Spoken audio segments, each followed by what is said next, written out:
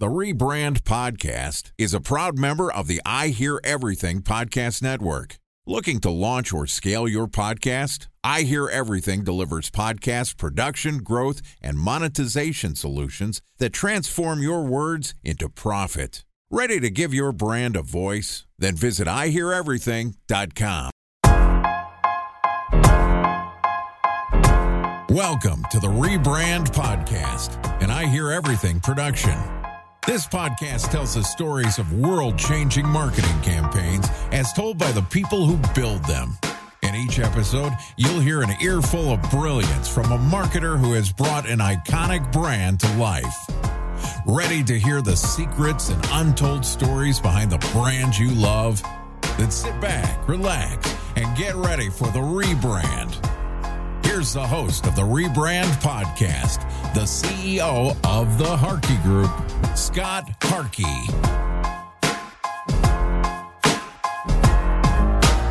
All right, welcome to the Rebrand Podcast, where, as you know, we tell untold stories of world-changing brand campaigns as told by the marketers who built them. I'm your host and founder of the Harkey Group, Scott Harkey. Joining us is Lachel, who is the Chief Creative Officer at BRC Imagination Arts, which is a full-service strategic design and production company that translates brand and cultural stories into transformative human experiences. For more than 40 years, they've stood on the front lines helping their clients build more meaningful, enduring relationships with audience around the globe for some of the most respected and acclaimed brands and culture destinations in the world, including World of Coca-Cola, the Henry Ford, Guinness, Storehouse, and many more. Talked about in our last episode, Johnny Walker Princess Street Experiences, which kind of freaking blew my mind. Like, I don't know, 6 or 8 levels of just sensory experience, storytelling back in Johnny Walker's homeland. It was super cool. We got into it very late because we went all over the place like normal. But today, I want to talk to Christian more about experiential marketing generally, of course, but we also want to talk about the Ford Rouge. All right, let's jump into it. I'm with Christian Lachel, again, the Chief Creative Officer at BRC Imagination Arts. Okay, we screwed up last time and we got into the Johnny Walker stuff way too late. So let's dive into the Ford stuff right off the bat and let's see where the conversation takes us. I know we'll have some more experiential questions and I want to give our marketers like maybe the top 3 things they need to be thinking about experientially and maybe even who and how to maybe hire people like yourself that are pros at experiential and how to think about that. But let's jump into Ford. Yeah, Ford, great project. It's kind of interesting on my feed the other day. We've worked on the Ford Rouge factory tour a couple of times now. And when we opened the project, it was 20 years ago. And it actually was the first attraction in our industry to get a lead because of the environmental goals that were done for Ford, Bill Ford, and the architect, Bill McDonough. So I was just sort of revisiting how that whole thing started and the journey that we had. And of course, we've been reinventing it as the F-150 has evolved through time. So it's an exciting project. It's actually one of the only automotive tours actually in the United States that you can go and visit. And of course, it's the flagship for the Ford Motor Company. And where's it located? It's located in Dearborn, Michigan. And it's actually a really interesting relationship because it is not only Ford Motor Company who obviously builds their F-150s there, and it's a factory that has storied past and legacy, but it's also a relationship with the Henry Ford Museum of American Innovation, and they have a collaborative relationship. So they actually run the operation for the Ford Motor Company, and it's a great symbiotic relationship between those 2 institutions to bring visitors into the heart of American manufacturing. That's awesome. And man, some of these historic brands, the opportunity to leverage tourism for their town with the history of the brand. Any CMOs or VPs of marketing who I know listen to this show, sounds like you'd be a great person to talk to about these kind of legacy big time projects. I do want to switch gears a little bit because some of these, I think, sometimes the brands are so big and old and daunting. Like I remember I was just actually in Los Olivos in Santa Barbara, and there was like one of these cousins that were part of the Carhartt family that now are making wine. And the way they leveraged the story of Carhartt with the way they're now making wine, I thought was super interesting. So I totally can understand these history brands like Fender. Like, by the way, someone listen to the show, like get Christian in touch with Fender. They should do something with Scottsdale as a side note. But what about others, maybe smaller brands? Like how can they be thinking of maybe this storytelling and sensory? Because I'm thinking Is that at events? Is that at like are people actually going to come to your headquarters? Are you leveraging your sponsor? Like, how do you implement sensory and story in maybe only the channels that I'm thinking of as like maybe a headquarters or other experiential sponsorship? Like, how should maybe medium to smaller size brands be thinking about this? Yeah, I think if you have most companies, even if it's an origin story or something interesting, it doesn't, again, have to be a 200-year storied brand like Johnny Walker or 125 years or 30 years with Ford.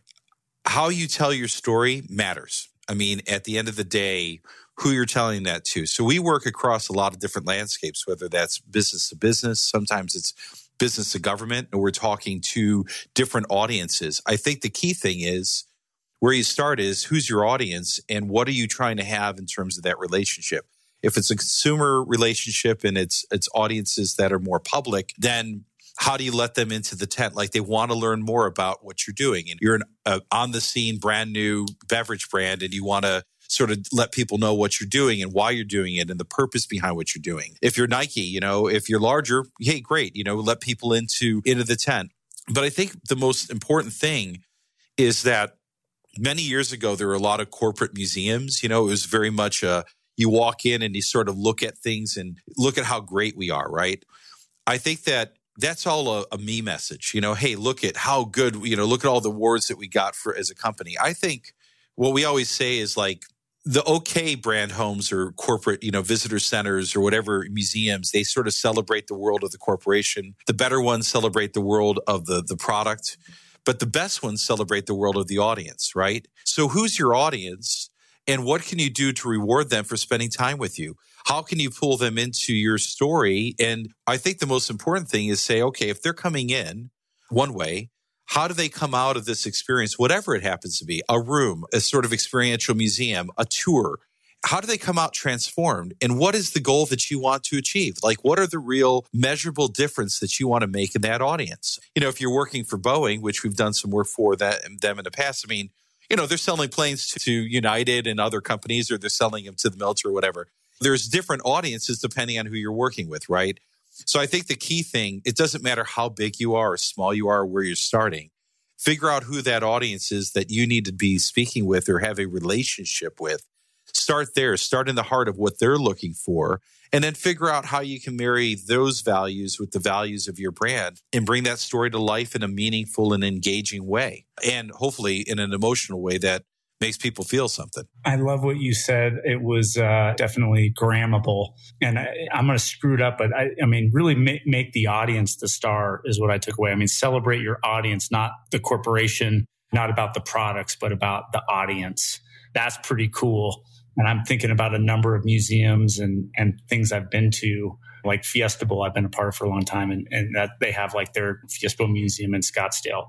And it isn't celebrating the audience the right way, to your point. I think maybe the journey you could take CMOs and brands down to get the framework right for the right experiential, the right tours, where it's a sensory experience that changes you in some way. That's kind of what I took away from this conversation. I think it's really brilliant. And it sounds like there's a ton of opportunity for brands in this space, because I bet you look at it all the time.